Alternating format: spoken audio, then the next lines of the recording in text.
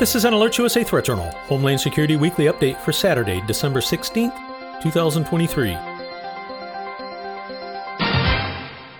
This week in security news, there's been an interesting combination of warnings and threats for the US and Europe over the past 7 days. First up, on Tuesday, Alert USA subscribers were informed that the government of the Netherlands had raised their terrorism threat indicator to the fourth of 5 levels, or substantial, indicating a, quote, real chance of a terrorist attack in the country. According to a statement issued by the Ministry of Justice and Security, quote, the jihadist-inspired terrorist threat to the Netherlands is on the rise. Organizations like ISIS and Al-Qaeda are using the war in Gaza to urge sympathizers to carry out attacks in the West. These organizations are also calling for attacks in retaliation for acts of desecration to the Quran in various European countries. Given this context, individuals or small groups within the jihadist movement may feel inspired to commit acts of violence. These events have had a mobilizing effect not only on Dutch jihadists, but also on radical Islamists outside of the jihadist movement. Lone attackers are often more difficult to recognize than groups. The war in Gaza has also had a polarizing effect on parts of society.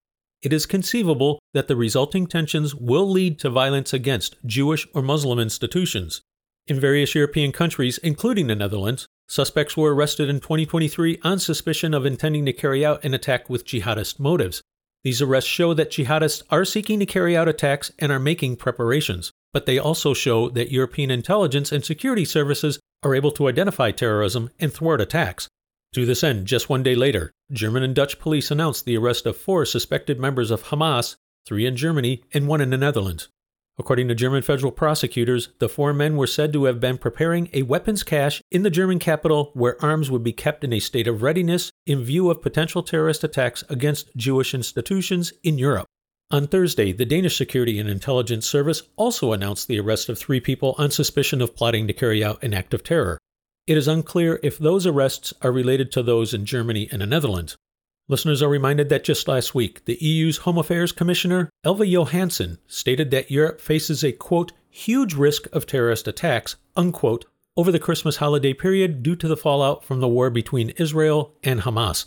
Shifting back to the homeland, U.S. Border Patrol agents have been warned to be vigilant after Mexico's military seized 10 improvised explosive devices near an illegal border crossing point leading into Arizona.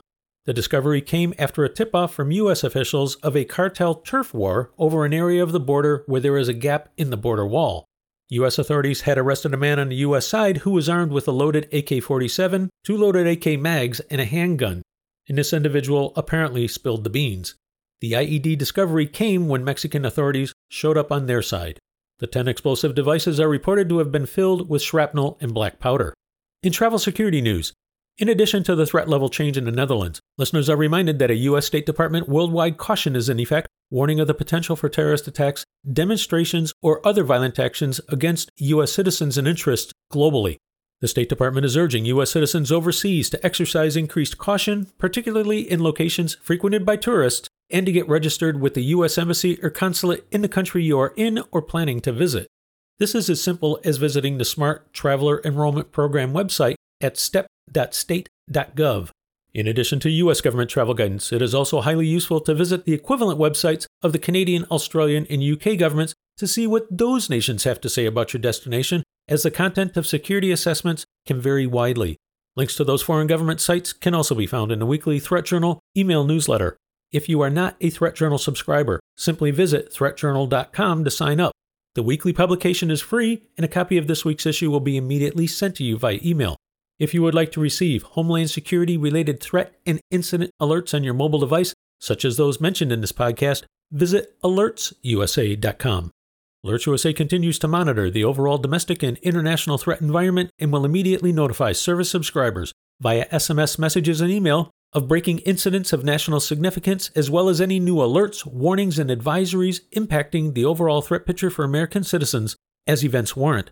This has been an Alert USA Threat Journal, Homeland Security Weekly Update for Saturday, December 16th, 2023.